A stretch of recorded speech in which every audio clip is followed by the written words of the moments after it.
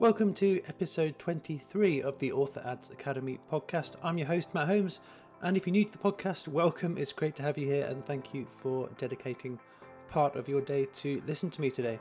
And if you're a returning listener, welcome back. Thank you for your continued support. I really do appreciate you tuning in on a weekly, fortnightly, or maybe monthly basis, however and whenever you listen to me. Thank you. So we're having a fantastic week so far. Your writing is going well, your ads are running smoothly, and all in all, things are looking good. Now, today on the podcast, following on from last week's episode about Amazon ads optimization, this week I'm sharing my top 3 tips of what to do if your Amazon ads aren't profitable. Something that happens to a lot of authors, unfortunately, and if you're one of them, today's episode is definitely for you. Before we dive into things though, if you've listened to me for any length of time, you'll have heard me go on about the importance of tracking your ads. And if you know that you need to be tracking your ads, but you just don't know how to do it or where to start, then my Author Ads Toolkit has got you covered. The Author Ads Toolkit is a collection of 5 different resources. The Ads and Royalties Tracking Tool, which is a tool I've built, and I use this every day to track the ads for clients I'm working with, and I've created all the columns you need, I've created all the calculations. All you need to do is enter your data. There's also the 3x3 Facebook ads blueprint to help you plan out your first or next Facebook ads campaign. The Facebook ads planning tool, this is the exact tool I use to map out the account structure for my clients' Facebook ads. There's the audience targeting and tracking tool. Again, I use this tool with my clients to map out and track the performance of each audience in their Facebook ads, Amazon ads, and BookBub ads. And finally, there's the one-page ad strategy template, which is a simple follow-along tool to help you figure out where you're going in your author career and what you need to do to get there. And you can grab everything I've just been through here for free by going to matthewjholmes.com/toolkit. So let's dive into things then. My top 3 tips of what to do if your Amazon ads aren't profitable. Tip number 1 is to have some patience. Now, Amazon ads take their own time to get going. It's not always the case, but for most authors, you're looking at least a few days to a week for the campaigns to even begin to optimize. And you need to help the campaigns along the way as well. They aren't a set it and forget it sort of tactic. They do need nurturing on a weekly basis, and it can take several weeks, even months, before you really start to see a significant increase in the performance of your Amazon ads. But with weekly optimization and refining, reviewing the data and optimizing accordingly, you will start to see results from your Amazon ads. Now, it can be tempting to turn off an Amazon ad campaign when you glance at the data and see that it's had 5 clicks, cost $5 for those 5 clicks, which resulted in 0 sales. Now, on the surface, this may seem like the right sort of thing to do, but you really need to dig into the data before you make a decision to turn off a whole campaign. So you need to have some patience. You need to let things run for ideally 7 days completely untouched. Then come into your Amazon ads dashboard a week later, review the data, make your refinements and optimizations, then let things run for another 7 days untouched. The ultimate thing to remember really with Amazon ads is you're playing the long game.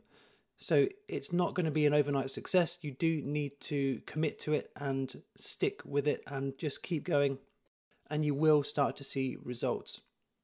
So that is tip number 1, is to have some patience with your Amazon ads. Tip number 2 is to not spread your budget too thin. If you have a campaign with hundreds of keywords or ASINs and a $10 daily budget, chances are you're not seeing the sort of results that you hope for. The same can be true for campaigns with larger budgets as well, but just not quite to the same extent as having hundreds of keywords or ASINs with a $10 per day budget.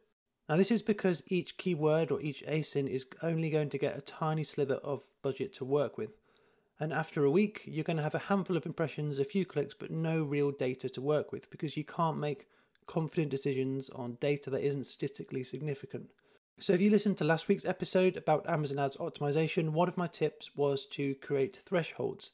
And by this, I meant that if you create a threshold of 10 clicks, and if a keyword or an ASIN has received 10 clicks but no sales or page reads, then you turn it off. Your threshold could be higher than that, or it could be lower. I've just chosen 10 as I tend to work on a threshold of 10 to 15 clicks, depending on the book I'm advertising, the series length, and a bunch of other variables. But coming back to this topic of spreading your budget too thin, If you have a campaign with hundreds of keywords or hundreds of ASINs with a $10 per day budget, you can imagine how long it's going to take for these targets to generate 10 clicks each. You're looking at weeks and weeks, potentially months before you get that sort of data.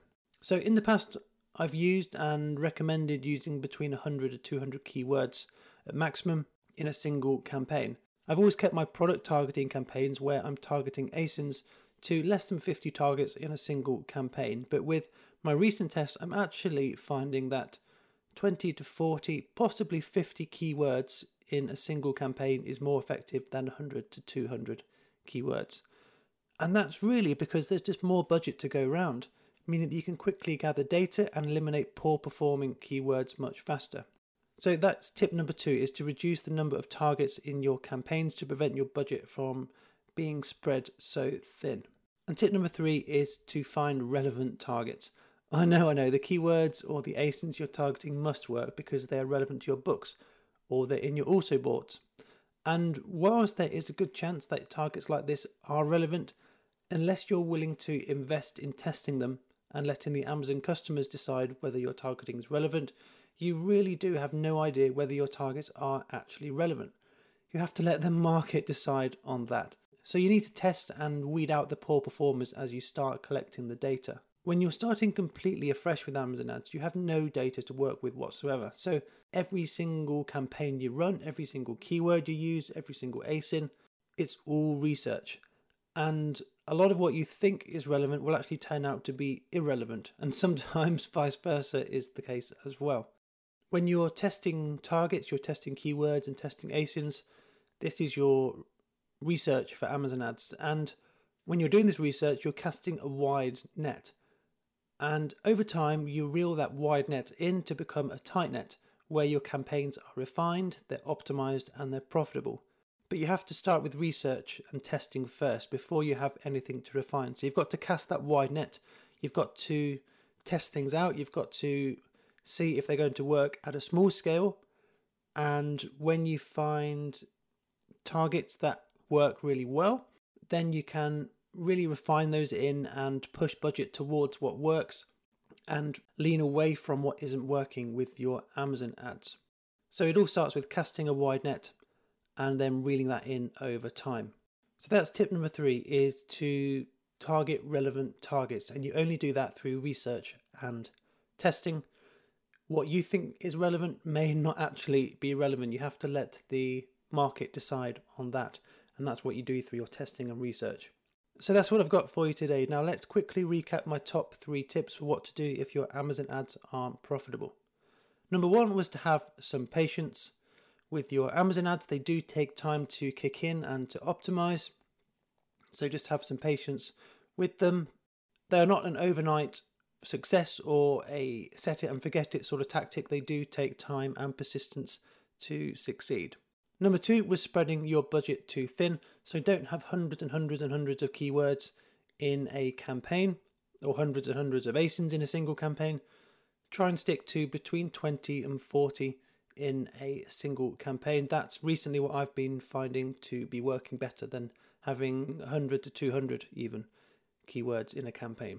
And number 3 was irrelevant targeting. So with your Amazon ads, you are going to have to test and you are going to have to do some research through testing to find what targets are actually relevant, because what you think is relevant may not actually be relevant.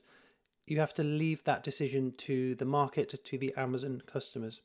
Gather that data and then lean into what is working. So I really hope you found this episode helpful and valuable, and you now have some key takeaways, some actionable tips you can implement into your Amazon ads campaigns this week. So on next week's episode, we're going to be covering a topic asked by one of the listeners of the podcast. Thank you, Brian, for this fantastic question. Now, Brian's question was, how should authors manage their cash flow when advertising? Because with Amazon royalties, for example, you're paid on a 60-day term. So what you earn in August, you'll be paid for at the end of October. But you'll need to pay for your ads well before you get your royalties from Amazon. So how do you do it? And that's what I'll be covering on next week's edition of the Author Ads Academy podcast. Until then, if you haven't already done so and you found today's episode valuable, I would really appreciate it if you could hit that subscribe button on whichever podcast player you're listening on today.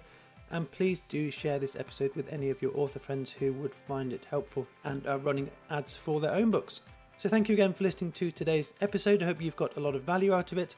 And I'll leave you the same way I leave you every single episode. Have a fantastic week writing, a fantastic week marketing, and I'll see you again for another episode real soon.